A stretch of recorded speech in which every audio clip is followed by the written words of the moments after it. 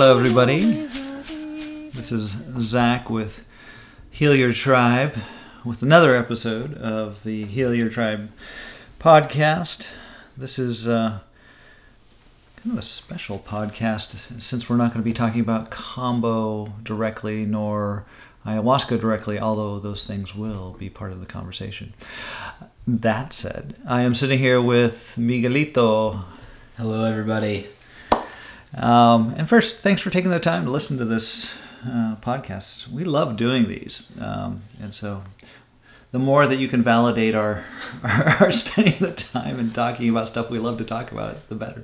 Yeah. So thank you. They're super fun, and to your point, Zach, today it's kind of different because we're flipping the script a little bit. Yeah. And today I get to interview you. Mm-hmm. So you've been on this broad medicine journey for how long now? Oh, overall, since, technically 2009, but seriously started training in Peru in 2010. So was that 12 years? Yeah. Yeah. And primarily that's been in the world of Amazonian plant medicine and going through that process. But a little while ago, you started feeling the itch for something new. Yeah, I had, I've got all these people around me, you, Jess, my wife, and to a certain extent, Krista, too. All of y'all have competencies, mastery in other areas. So Jess has really gone really far with, obviously, Kambo. I consider myself a competent Kambo practitioner, although it's not my fastball. I would say I'm good at it, but again, it's not my passion, not my fastball. But it certainly is Jess's.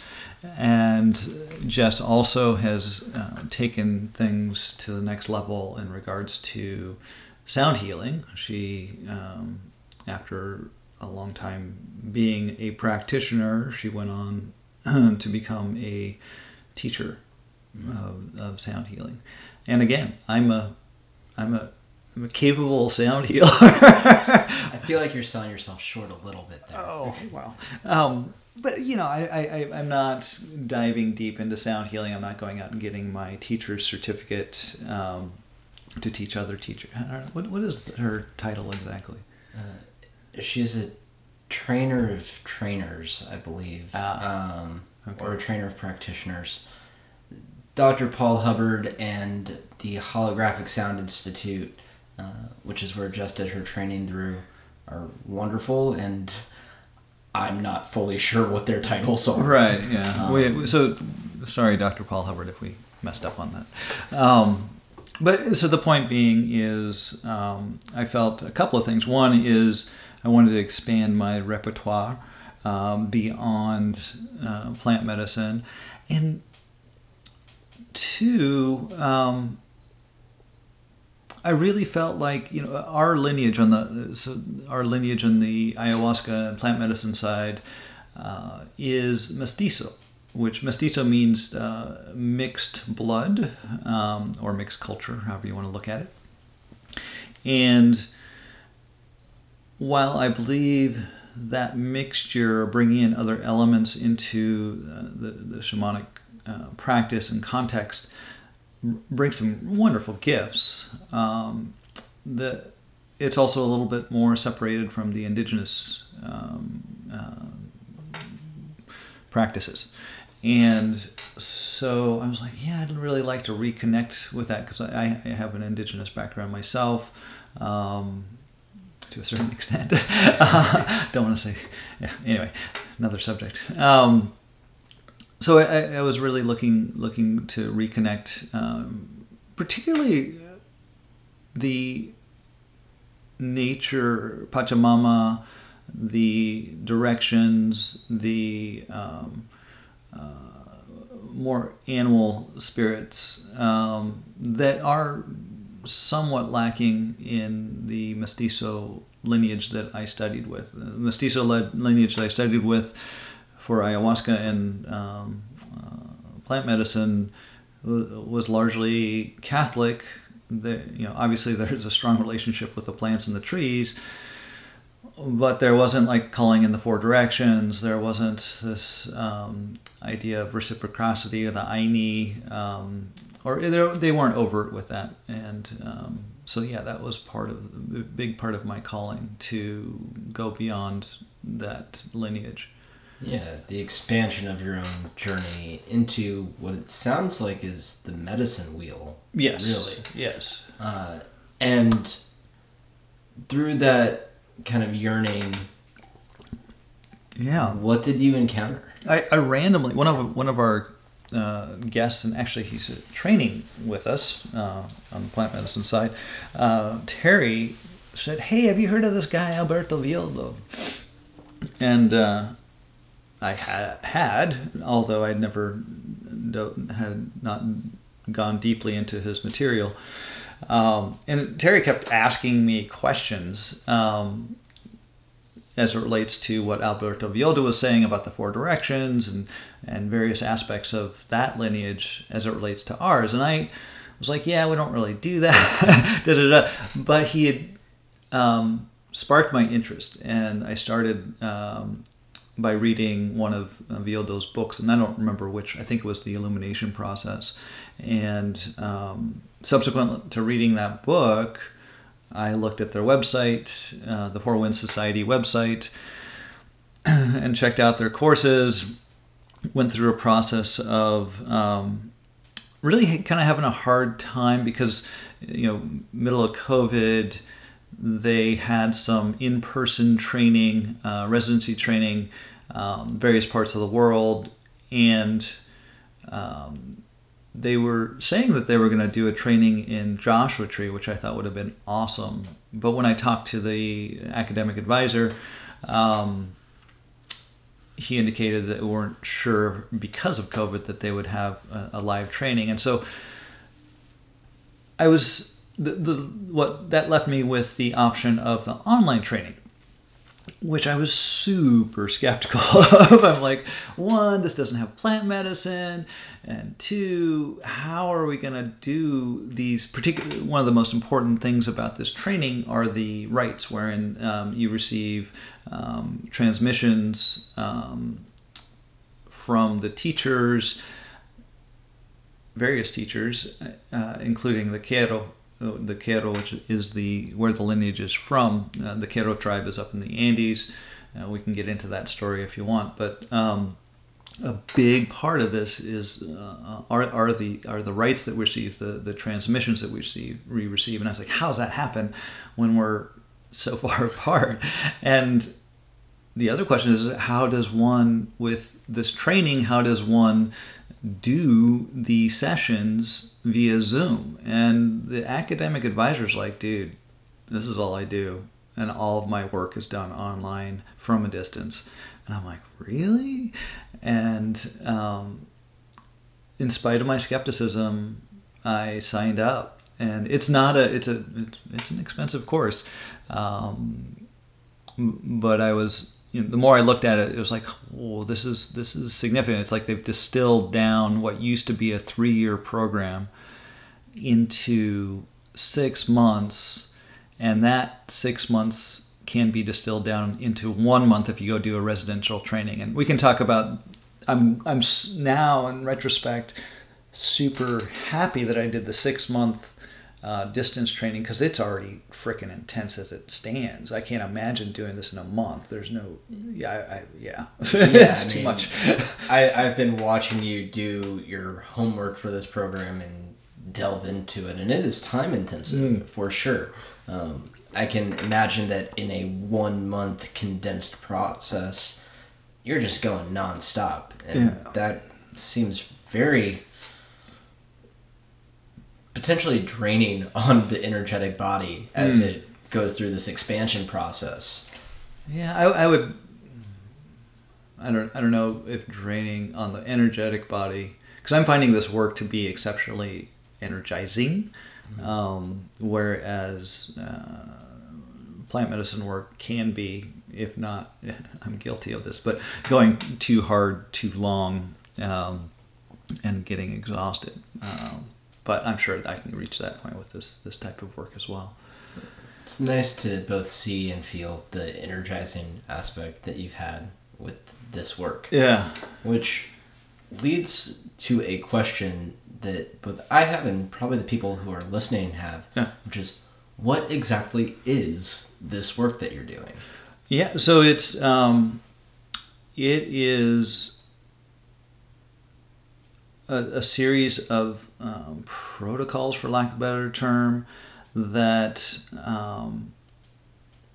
is essentially pure energy medicine. There's no substance ingested. There's no substance applied, and it is all based around. I mean, the foundational process is called the illumination process, and the way it works is, look, we've all got these what they call imprints that are out in our luminous energy field, and those imprints, our luminous energy field is like a what's that? It's shaped like a donut. What's that called?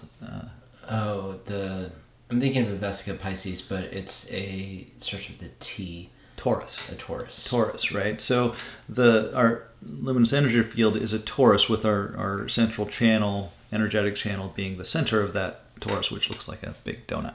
And we get, through traumas and so forth, whether it be this lifetime or previous lifetimes, we get what are called imprints. And these imprints start out in our luminous energy field, start moving towards our physical body. So they'll start impacting our mental and emotional self before the physical manifestation of illness starts to come forth. And it manifests in patterns that we just do over and over and over again. And the idea is, the way it works is, this process of illumination is, first we have to identify the pattern, and that's the work that the individual who is receiving the session has to be able to do, is recognize, hey, there's a pattern. I know what the feeling is when that pattern happens. I can feel it happen, but I have little or no control over the pattern happening. So with that awareness, we can bring that forth, clean out the imprint and the energy associated with that imprint, such that the pattern just disappears. You've had it done. Is that how you would describe it? Because you've done how many? I've done, I think, 3 illuminations and 1 soul retrieval. And 1 soul retrieval. Yeah. It is how it works, and it's astonishing.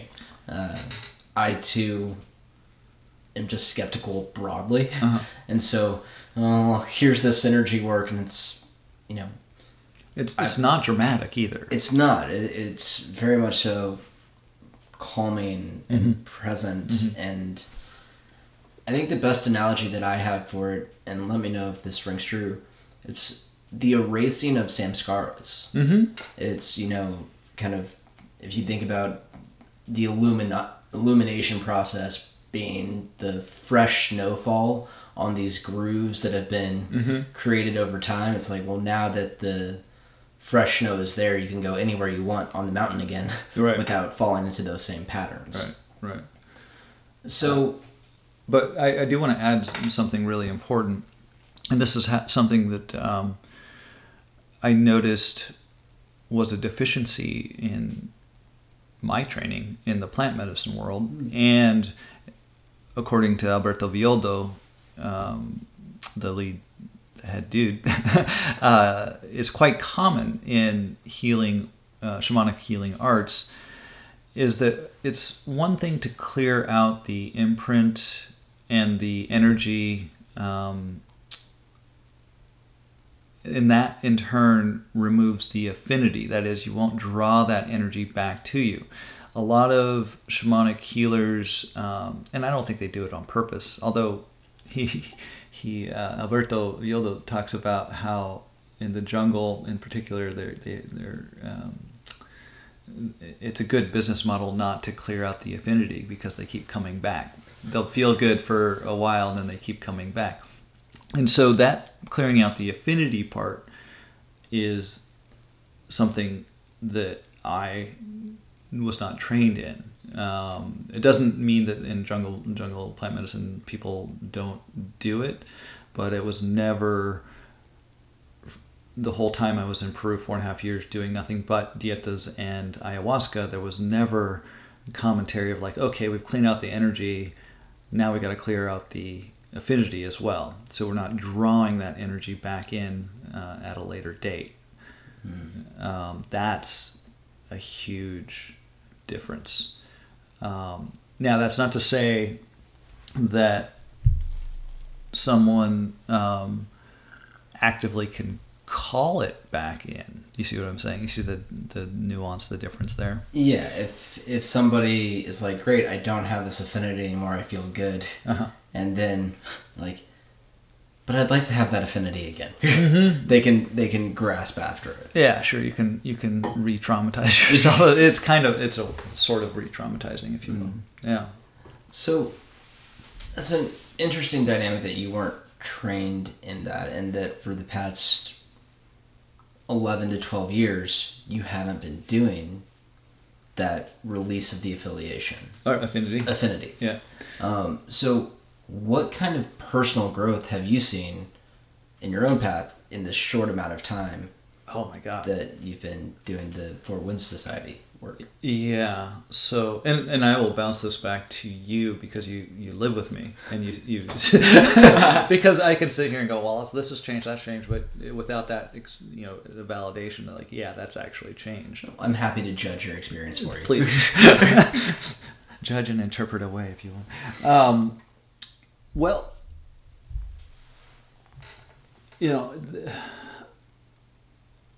and this was very frustrating, a point of frustration for me after, 1,200 ayahuasca ceremonies, at least 100 dietas, still having these issues. And largely around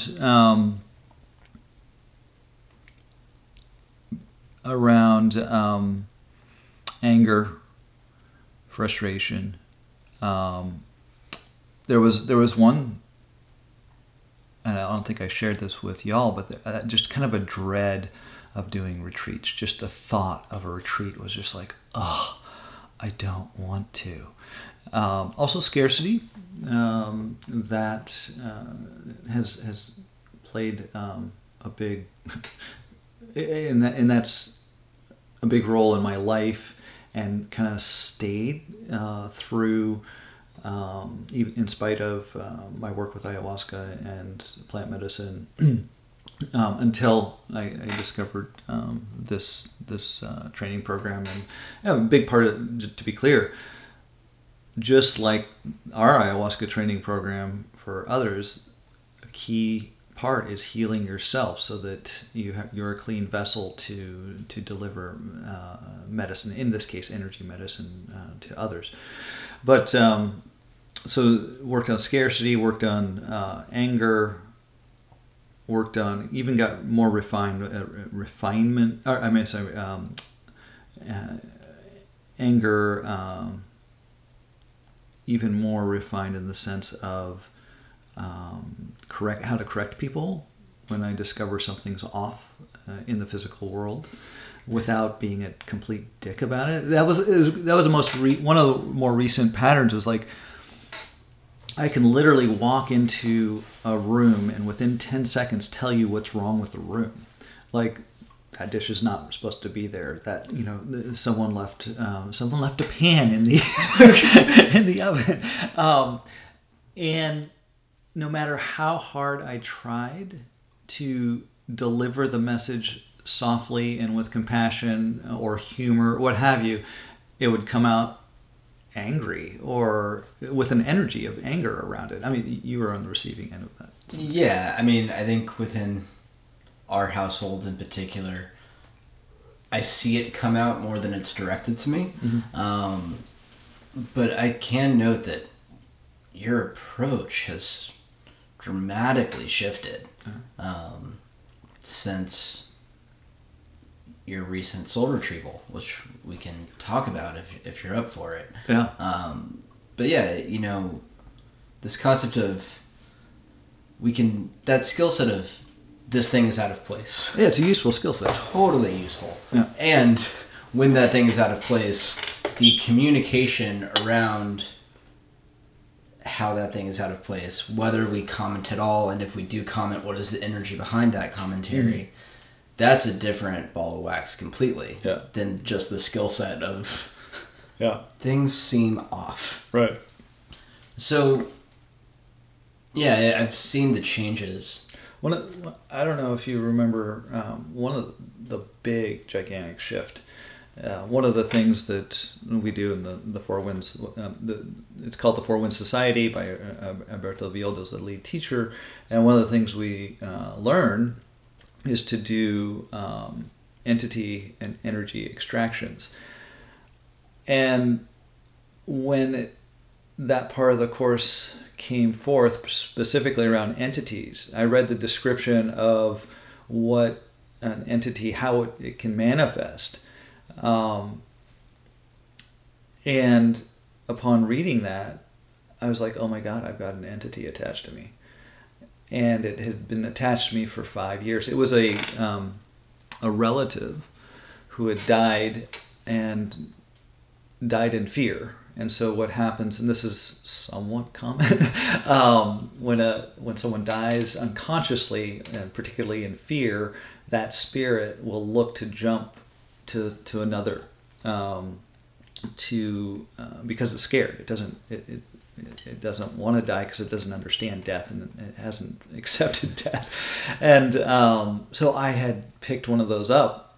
One of my relatives had jumped on, and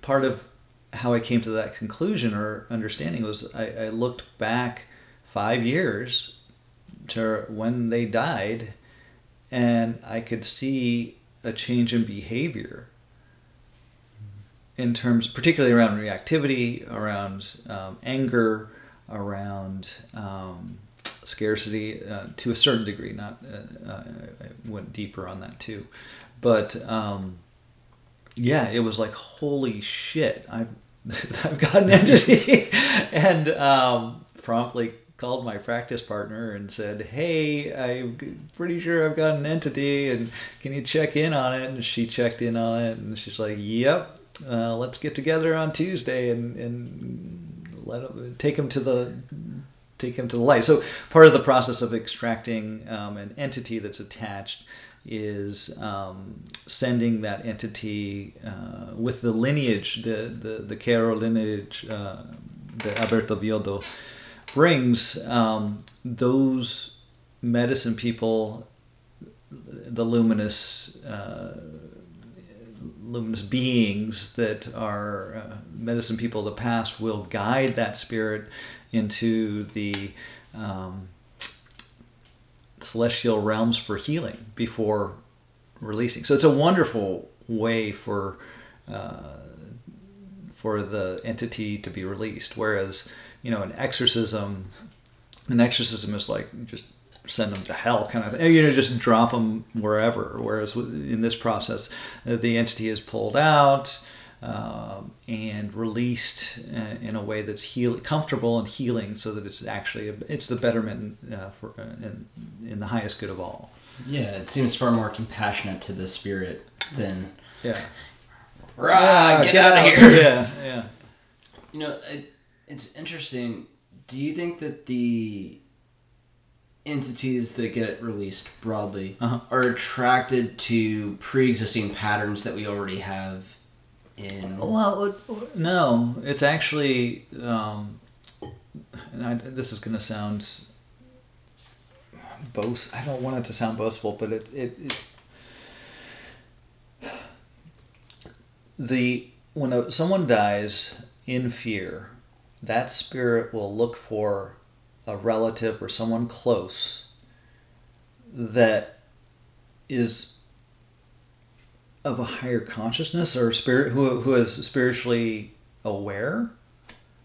If that makes sense. It's so the entity or a person when they die, that spirit's going to look for the closest light that they know of. Mm-hmm.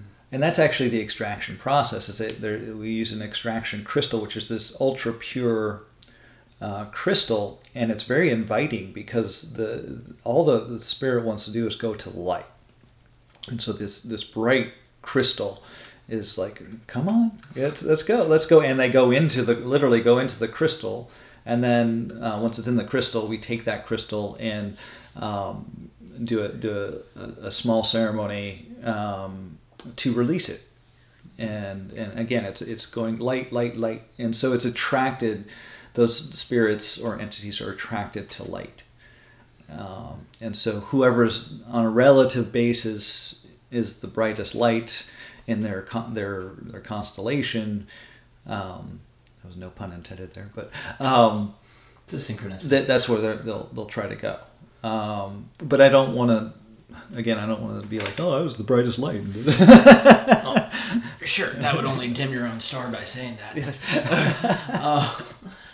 It strikes me, and I'm curious to hear more about the soul retrieval aspect, partially because my one experience with that was stellar. Yeah. We're in a really interesting time globally. And there are a lot of different perspectives on it. Sure. But there has been a certain amount, undoubtedly, of death that has occurred. Yeah. And so within this training that you've had,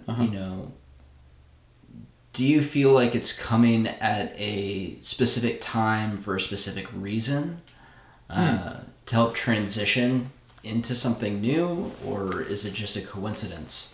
Yeah, I mean that's interesting you bring that up because the Quiero that Alberto Viodo works with, when the conquistadors came, más o menos 500 years ago, they didn't hang out and fight. They went up way high in the mountains and hid for 500 years, and they saw the conquistadors coming, and it was at a time of what they call a Pachacuti, and Pachacuti is when everything shifts. It's almost like the world turns upside down. So when the conquistadors came, that was a time of Pachacuti, so everything flipped. And then they hid out for 500 more years. I'm sorry. The conquistadors came and then they hid for 500 years.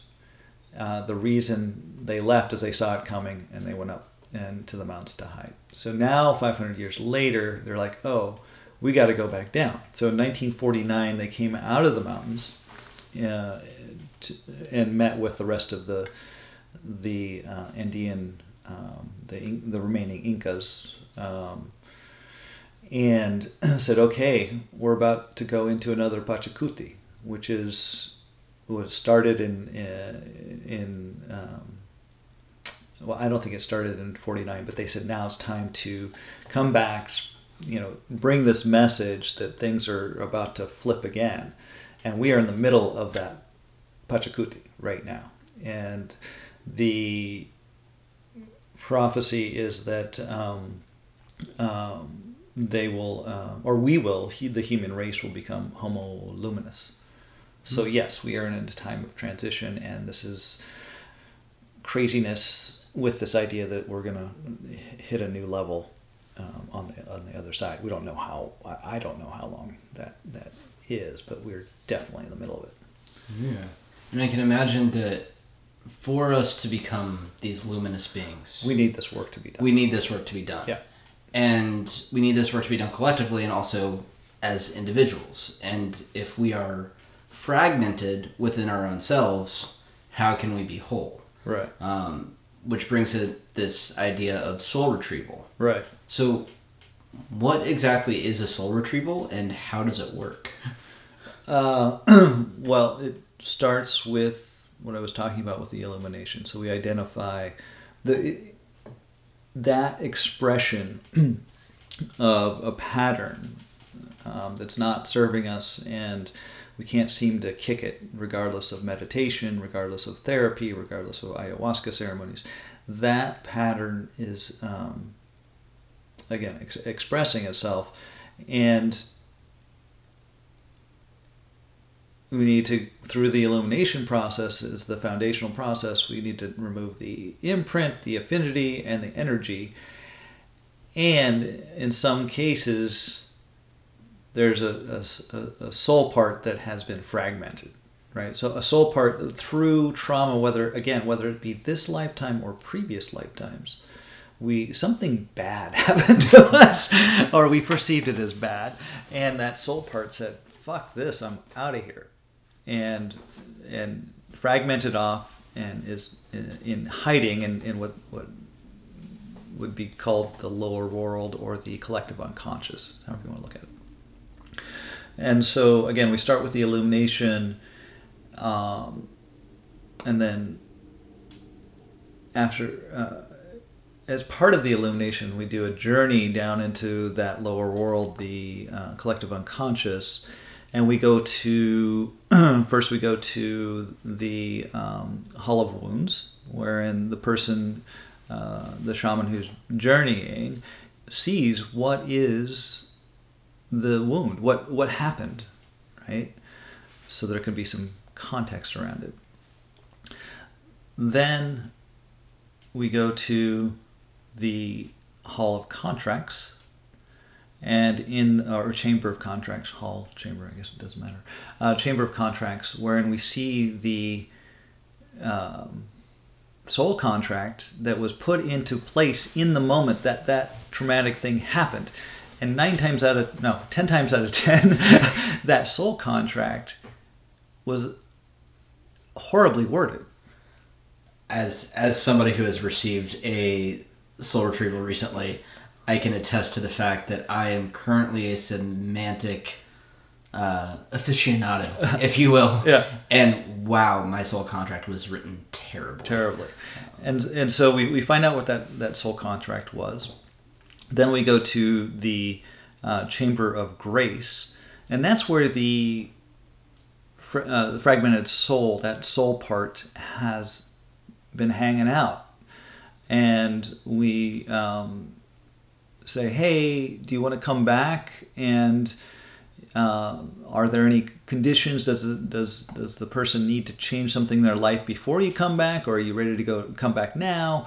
Can I have that discussion?" More than likely, it's ready to come back because it's always wanted to be a part of the whole. So we find that soul piece in the Chamber of Grace, and then we go into the Chamber of Treasures, and this is where we find the medicine gift for that that's associated with that soul part, and is for that person that's having the soul retrieval done. And then on the way back from the lower world or collective unconscious, we ask for a power animal, and we bring that. So we're bringing back to the person who's having this soul retrieval done. We bring them back the context in which the wound, what happened, the contract, the poorly worded contract, the soul part itself, the gift, and a power animal associated with it. So there is some work that needs to be done by the person who's receiving the soul retrieval. They need to rewrite that contract.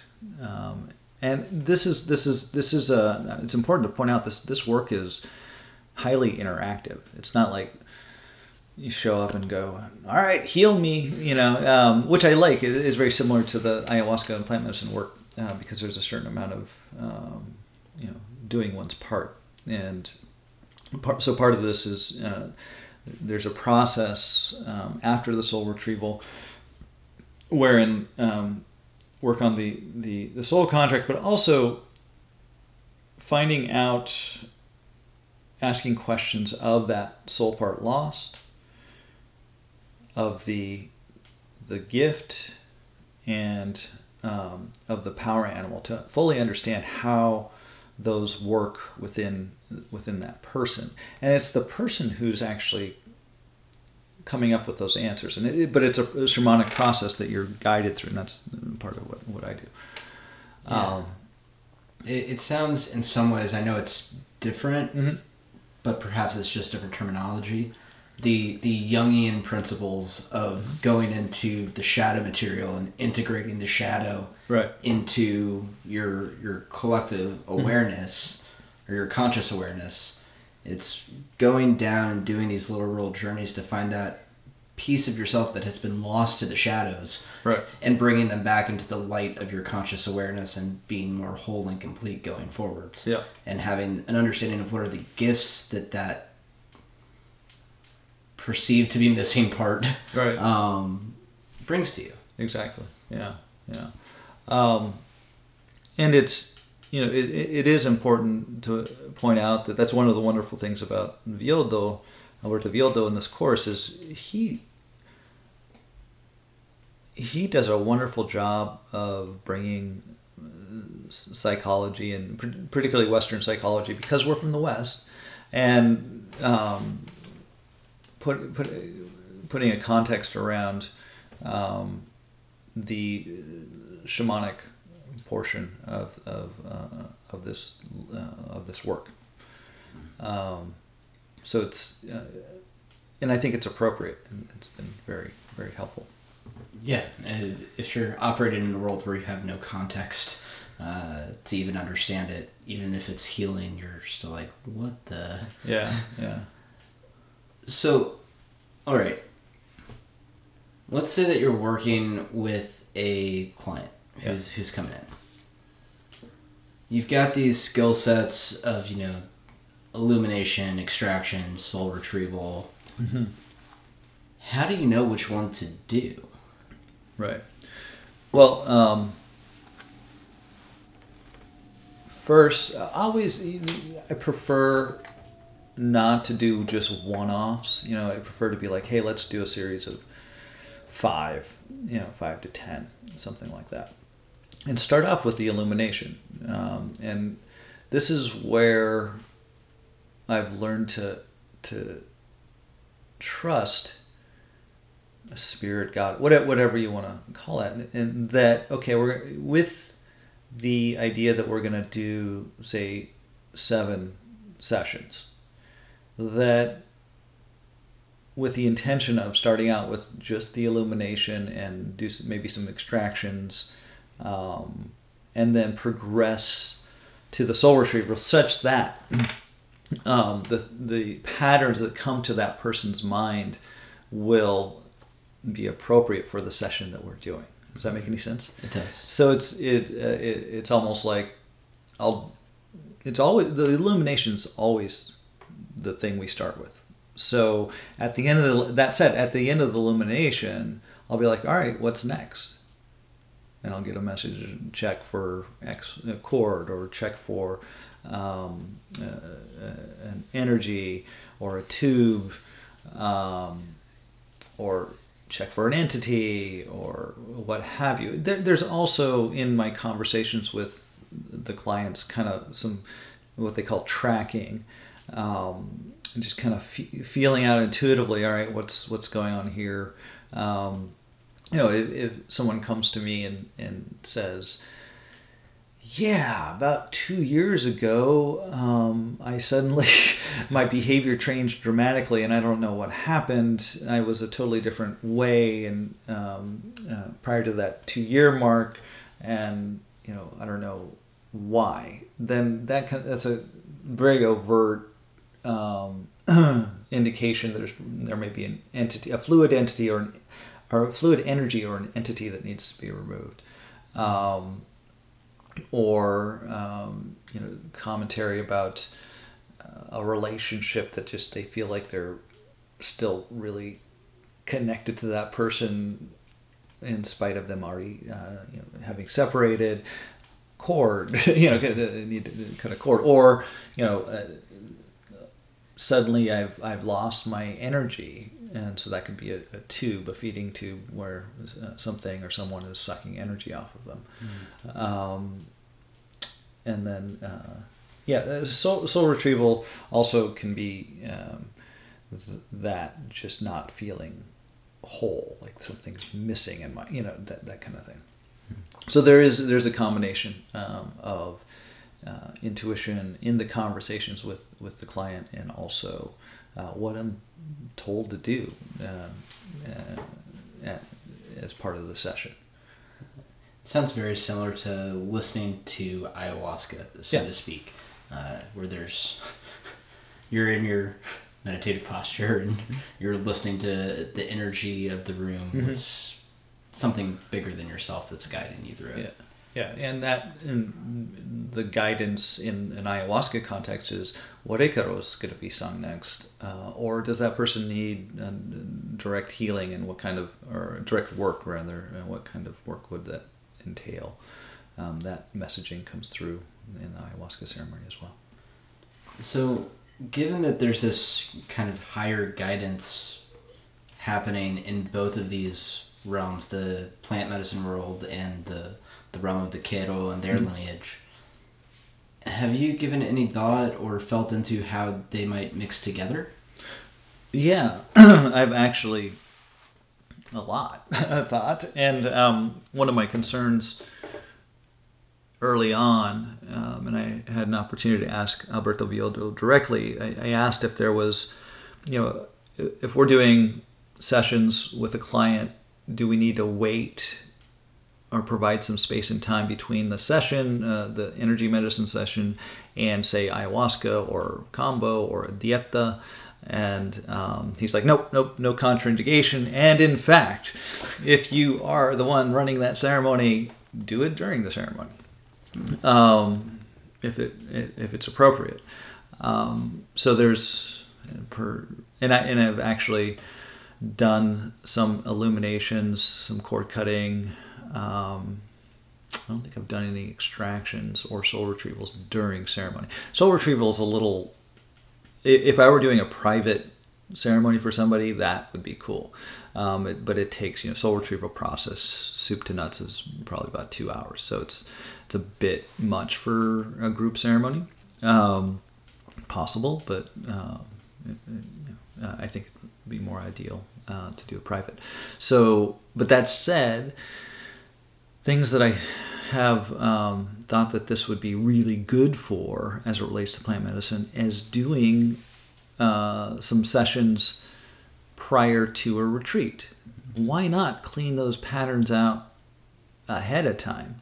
And that would reduce the struggle, struggle significantly, such that so by doing some illuminations or some sessions prior, when they finally get to the ayahuasca ceremony or the dieta, what have you, they it's more of a connection to the divine and a learning session with ayahuasca instead of a cleaning session with ayahuasca. I love those cleaning sessions. Knock on wood. And it's, so that's one way. And then during the retreat, if someone's coming up with like, oh, I got to work on this, it's like, okay, well, let's do an illumination around it, or if we come across some entity or fluid energies, it's a great way to do it, because it's much less dramatic to do outside of ceremony than to do an entity extraction during ceremony. I'm trying to imagine what that would feel like in the space as that's happening. And I would prefer to take care of entities prior to ceremony. That would be the ideal. And then in addition, one might go through a series of ayahuasca ceremonies or plant dietas and go, hey, I went in with this intention to remove this pattern, or let go of this pattern is a better way to put it. But it's not happening.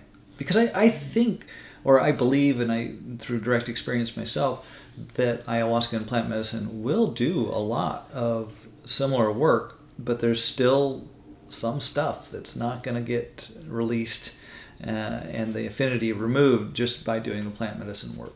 I think it's case in point. I still had these imprints and an entity that needed to be removed, even after thousands of or over 1,000 ceremonies and 100 dietas. Yeah, and it's not. I don't believe what you're saying is that plant medicine work does not serve a benefit. Oh, I no, think you're not far at all. from saying that. Far from saying that. In fact, working with plant medicine can, to your point, provide clarity about what some of those patterns might be, and do some pre-cleaning to get very specifically, at least in my experience of ayahuasca, you get a felt sense of what that pattern is and what it feels like. And if you need that felt sense to be able to go into the illumination process, even if you can't describe words to it, at least you have the feeling that's behind it. And that's you hit on something really important, and that is it is not all that important that a client comes to me and is able to describe with words what the problem is. In fact, I would say the words fall very short of what's really going on energetically, right? You just can't. It's just ineffable, right? Literally. And so it's really important to be able to identify the problem or the pattern, to feel it. What does it feel like? Not what does it look like with words, but what does it feel like? And to be able to bring that feeling to the surface for a moment as we begin the illumination session. That is so important. And I think that's where we can run into it not working out. Is that there's some misunderstanding of what we're doing. Does that make sense? In the illumination or extraction or the soul retrieval process, for example, and I don't mean to pick on this one person if they listen to the podcast. Someone shows up and they're like, "Yeah, I've got this rash on my face." I'm like, okay, that's a misunderstanding as to what this healing work is. That rash is a manifestation of some imprint, something energetic, some pattern, but we've got to figure out we can only work with the pattern. If you have a rash, if you have a broken arm, go see a doctor. Don't come see me. And this brings up a great point that has always been said to me, at least, about ayahuasca, which is ayahuasca is a diagnostic tool. Yes. And so you've got this rash on your face, whether you're going down to have a dieta prescribed to you to look for what's going on, you go into that energy space and boom, this rash is related to this pattern. Right. What do I do with this pattern? Well, what do you do with the pattern? But go get a cream for your rash. face. Yeah, because it's gone to that point where, yes, that is a manifestation of energy. And that needs some attention at the physical. There is a pattern, and this is where ayahuasca can be particularly helpful, and because some awareness, and even there are going to be some people who have drunk ayahuasca who still aren't able to really grok what we're doing, but those that are, and to date I would say the hit rate that I have seen has been upward of 80-90%, which is crazy. I mean, the results that I've seen are just like, what? Are you kidding me? super impressed. And I can't take credit. I'm just the guy who's in the middle, right? And ultimately, I would say that it is the person who is doing the healing themselves. I'm just helping facilitate the movement of energy, right? And letting the lineage come through. It's restoring what has always been true about themselves, that person is a complete, whole, luminous being. Yeah. So, a few more questions for you. Sure. Ayahuasca has been described as the vine of death or the vine of the soul. Mm-hmm. And one of the things that you've mentioned in our conversations that I am curious to learn more about is the concept of death rites. Oh, right. Yeah. So this is,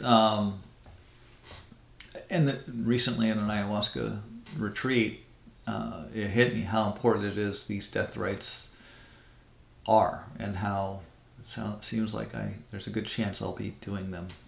And it's just demographically in the United States, the population is getting older. So in the United States, there's going to be a lot of people passing appropriately, right? I mean, it's time. But so the death rites are helping people die consciously and helping their luminous energy body go to the healing clinic in the sky before they go on to greater things in the sky or come back for another round. But it's so important for people to die consciously to avoid getting stuck in something akin to purgatory, right? Disincarnate souls, they exist, and they usually they've died because they died in a scary environment, or they were uncomfortable with death, didn't know how to deal with it just in general, and so this process literally helps unscrew the luminous energy body from the physical body and helps it move onward at the appropriate time. Does that make sense? It does. My grandmother passed away recently, and I remember talking to my mom, and my mom is not into chakra systems or anything like that. But as she was describing what my grandma was feeling, I was like, oh, well, there's root chakra, there's sacral, and there was this opening and expansion that was happening. Yeah. And it sounds like you're describing that there's a facilitation process. Which other cultures have too. Yeah. The Tibetans have them, the Absolutely. Egyptians have them. Yeah. And so it's another mannerism of helping people transition. Yeah, yeah. So, those are the death rites, and as I said, it's going to be something that I'm going to be offering. It sounds, I think, to the mainstream a little morbid, but maybe not. My understanding, having never been in the presence of death, but those who have volunteered for hospice work talk about how beautiful it is, particularly if it's done well. And that transition is supposedly amazing. I've had some instances where opportunities had I pushed it to be there, but I couldn't for one reason or the other. But it sounds like that might be changing for me here in the future. Good luck on that road. It's important work. Yeah. There's the traumatic death experiences that I think many people are familiar with, and those times of passing with ease. It would be nice to, I think, hold a sacred space for that. Yeah. Exactly.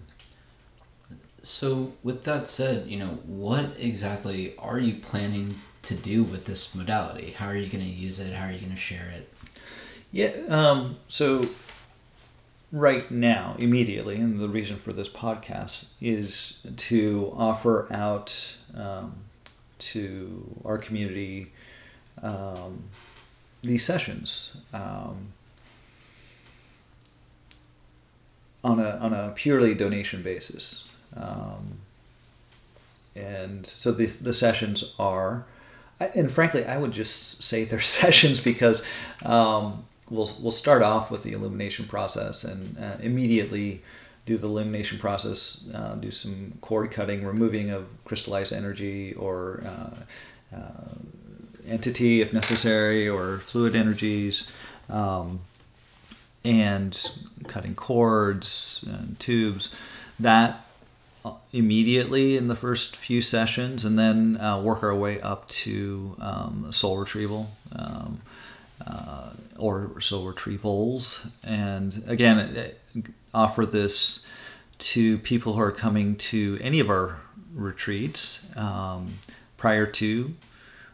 During's a little harder because we tend to be busy, but it's possible. And then post, it can be a really good integration tool, like as we were talking about, recognizing a pattern, but having a tough time releasing that pattern. So that often comes after an ayahuasca retreat, is that recognition of the pattern. And so we can help do that. And so that's going to be immediately. So if you're coming on retreat, let me know if you want a session prior to, or if you are just out there and don't have plans for a retreat and you want to do some sessions, that's great. Again, purely donation basis. People ask, well, how much? It'd be great. Anything between $50 and $200 per session, is depending on your ability and so forth, would be great. And then I'm working on the website, which will be mymedicinejourney.com. The name, that's the URL, but the name's going to probably be something different. So I'm working on the website and going to integrate it with probably offering these sessions and sound healing and maybe combo to the public, but there might be some private plant medicine work as part of that. One as an aside, when I had one of the great ways that I use this work in association with plant medicine is I found out about the relative attached to me, the entity attached to me, just as I was going into an Aho Sacha Dieta. So I made that my intention throughout the Aho Sacha Dieta, is to help this entity move on. And at the end, literally the day that I ended that dieta, I had my session with Kira, who did the extraction, and it was super smooth. She was like, "Oh my God, that was so easy," and I attribute that to the dieta. And having that intention throughout the dieta made things a lot easier, loosened things up, so to speak. So the point being is I do see some opportunities and possibilities of bringing the two together on a more private basis. Yeah, and selfishly, I'm looking forward to jumping in there with you on the coaching side. But speaking of which, on the coaching side, maybe even Jinki's side, but that's further down the road. Because this, what we've talked about in regards to how plant medicine can help you get clarity about the felt sense of the patterns and other things like that. Yeah. Once that pattern is released, and I've seen it in the work that you've done, it's like poof. Yeah, it's gone. It's weird. Weird and miraculous. There's no other word for it but miraculous. Yeah. And sometimes there's resistance to figuring out what exactly that pattern is and doing some real world physical life work before going into the energetic. That's very true. Yeah. So all the physical, like if you're eating a shitty diet, and it's you're eating gluten and seed oils and that's fogging up your brain. You're just not. It's going to affect your willingness to, on the psychological side, let go of that pattern. Two is you're probably not seeing that pattern correctly, and your feeling of that pattern may be off as well. And so these modalities are totally connected. And so we do need to get them all in alignment. We don't discount the physical, particularly the foundational nutrition, diet, and taking care of oneself on a daily basis. Absolutely necessary. Yeah, and that attachment to those things, or the lack of clarity, it's not even necessarily conscious. Yeah. It is the crazy dynamic to me. It's, I'm holding on to this. I don't know why I'm holding on to it. I can't see it. I can't feel it. Well, great. You can't release it from the energetic level if you don't know what that feeling is. Yeah. And the behaviors that you're doing are still in motion. So let's go in there and poke around a little bit. Exactly. Yeah. Yeah, that's a super good point. That it's the times that the results have been kind of like meh. Again, by far a minority of cases. There, again, I think there's a misunderstanding of what is the pattern, what is the feeling. Something's getting in the way of that understanding, and it could be nutrition, diet, and or exercise. They're very much connected. Absolutely. So, but before we go, I know we're getting into an hour now. I wanted to have you share some of your, because it's easy for me to sit here and talk about the stuff because I'm the one who's doing it. I'm kind of promoting myself, but your experiences, because you've done you said 3 illuminations and 1 soul retrieval, right? Yeah, and I mean the soul retrieval happened most recently, so maybe I'll talk about that. Yeah. But I mean, I've had this pattern of, well, I have a lot of patterns. One of which is the ability to overcomplicate things ad infinitum. But what was coming up most recently was, there's this expansion of consciousness and awareness that is happening. And then as it's happening, something comes in. And I know what it felt like, that would just divert it. And it would divert it down a path of scarcity is the primary outlet that it had. And the way that would manifest had a broad arrangement of looks. But I was like, okay, it's not scarcity. Scarcity is not necessarily the feeling that's there. It's prior to the scarcity. There's this feeling of initial contraction, right, when the opening is happening. And I talked with you about it and got down to this point, and I was like, okay, let's go hit that feeling. It's like, I can't fully describe it. And you're like, you don't have to fully describe it. Can you feel it? I was like, yes. So I felt it, went into the illumination, and through the illumination, I start feeling better, and also, not to bolster my own self-awareness, I'm decently aware of what's happening in my body. And so Zach started pointing to this point on my collarbone kind of trap areas. Yeah.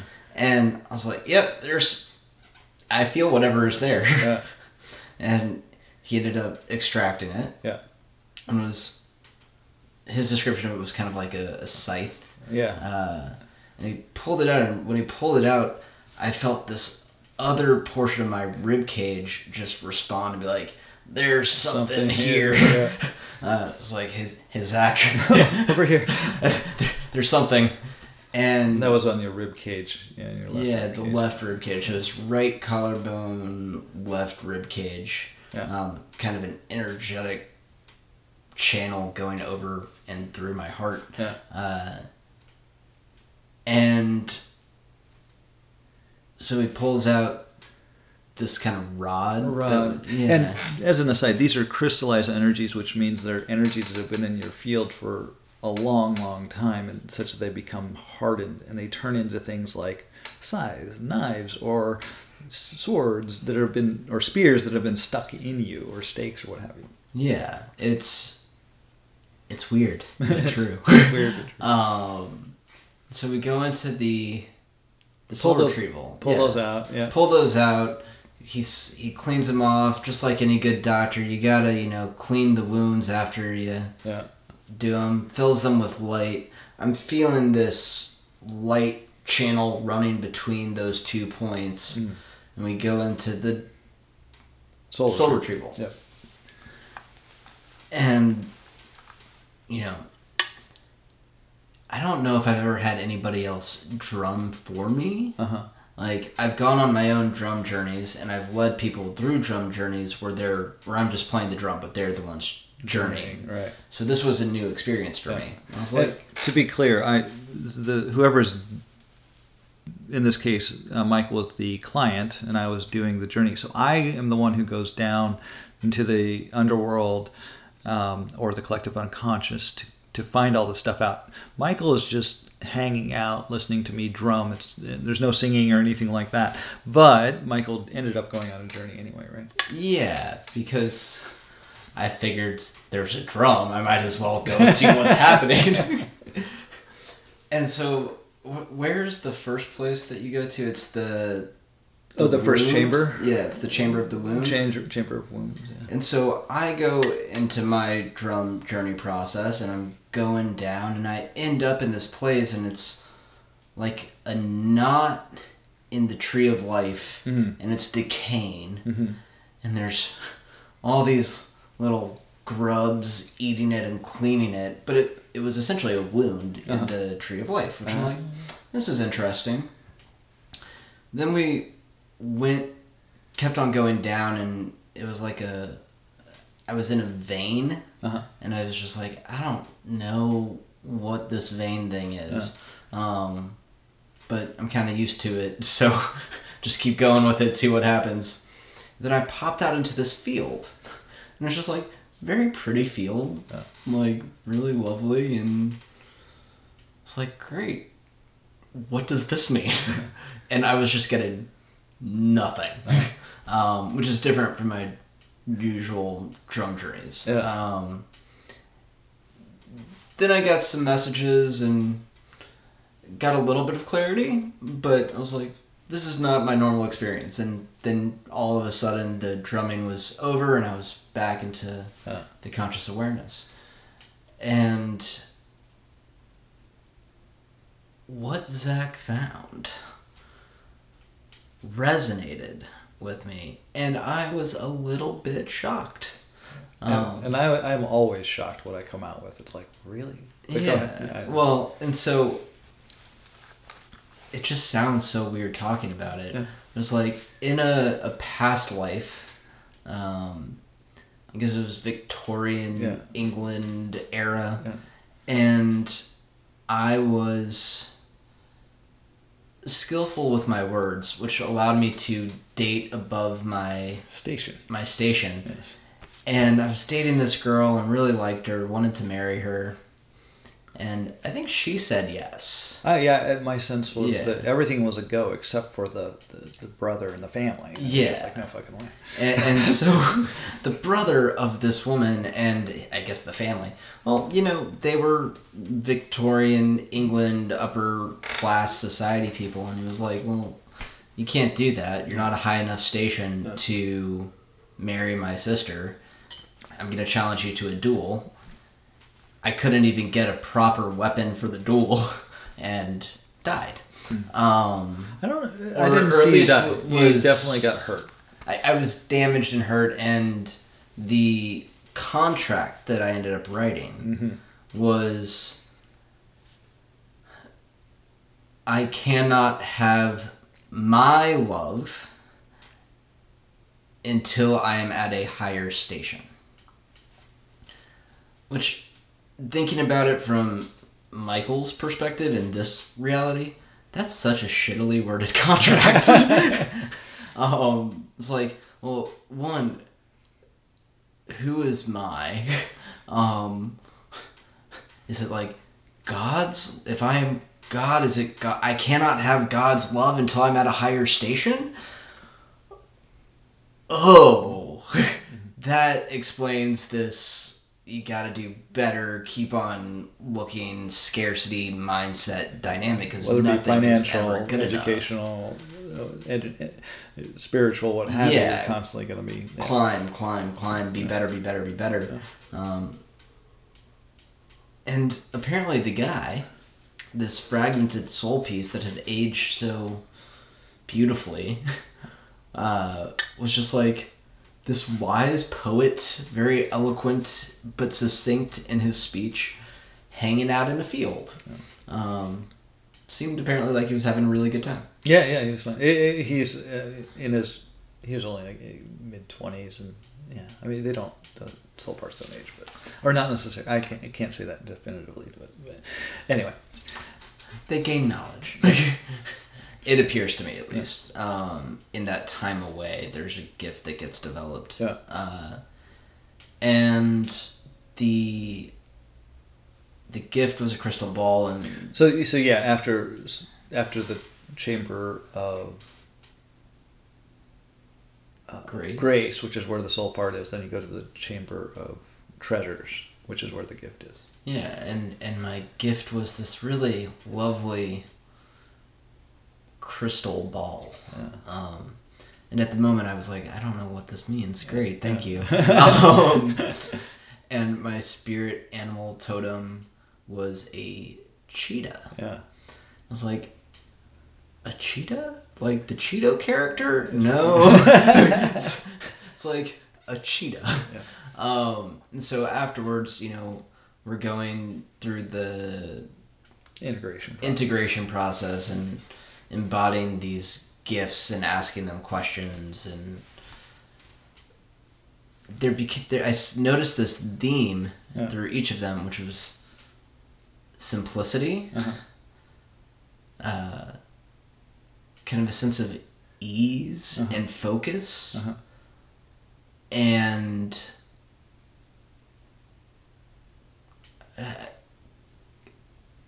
balance or open generosity. I don't know how to fully describe it. So I'm looking afterwards. I'm kind of doing my integration homework. I'm like, okay, well, let me go look up cheetah medicine. It's like, well, cheetahs work in bursts. They're very focused when they do work, and they have to figure out how to balance between time on, time off. The cheetah, for what it's worth, got put into my heart. And it got installed in his heart chakra. Yeah. And cheetahs generate their energy from their heart. And I was like, that's interesting. I know nothing about cheetahs other than they run fast. Yeah. And they're the only big cat that can't roar. Right, they purr. And so at least what I was reading was indicating, look, don't try to compete with other people's roars. Like, your gift is to evoke and use the purr and the sweetness of emotions in like clear, concise, essentially poetry, to bring people out. And when you're going after things, just wait.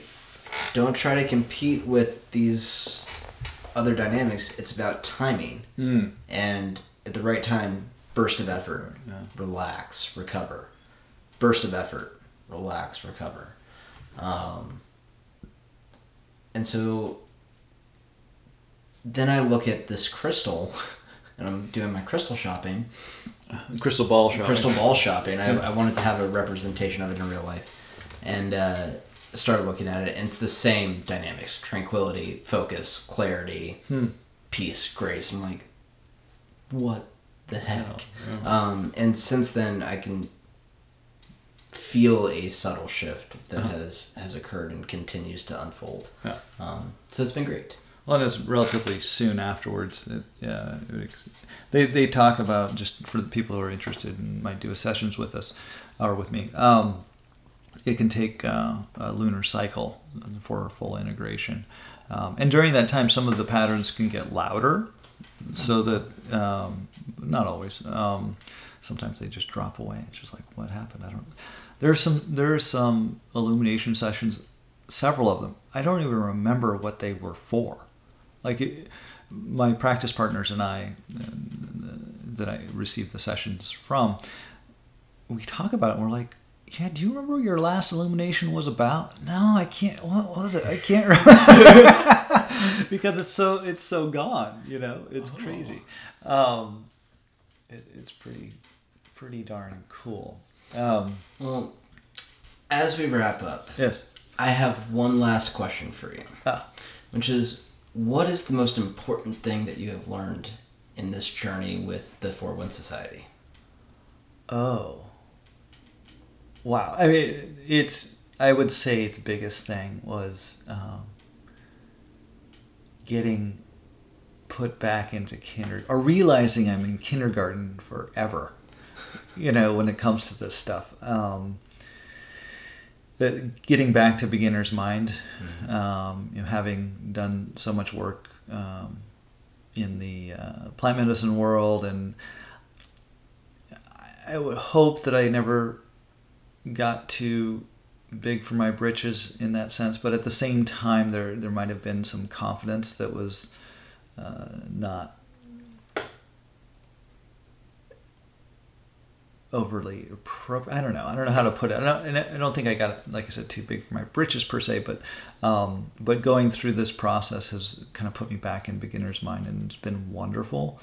And it just understanding that going through the medicine wheel, that I was only partially through it, and I didn't even have the concept of the medicine wheel it just wasn't part of the mestizo lineage that I trained under, and I would say that I had moved halfway through it, and that's normal. I mean, that's shamans. Many shamans do just kind of go partway through the medicine wheel, and they specialize in an area of the medicine wheel that is appropriate for them, and it's great. They do a great service at that level. The medicine wheel conversation is a big one. Maybe we'll talk about it in a different podcast, but it's essentially, it's just levels of learning. So, yeah, that's a future podcast. That is a future podcast. And yeah, so putting the invitation to anyone out there who's part of our community, or happens to be listening to this podcast. We don't actually have a huge audience, so that's why. Where can listeners find you? I'm at this point, because I'm still working on the website. The website will be out no later than middle of April. At that time, it'll be mymedicinejourney.com. But for now, if you're wanting to do this kind of work with me, the email to reach out to is zpoitra@gmail.com. That's Z as in zebra, P as in Paul, O-I, T as in Tom, R-A, @gmail.com. That's Michael's laughing, but that's what I say every time I spell my last name. I've heard it so many times on the telephone. Yes. Well, everybody, thank you for coming. Thank you for staying. Thank you for listening. And if you want to check out similar content on SoundCloud, it's Heal Your Tribe on SoundCloud, and then our combo and sound healing stuff is at healyourtribe.com. Thank you. Bye.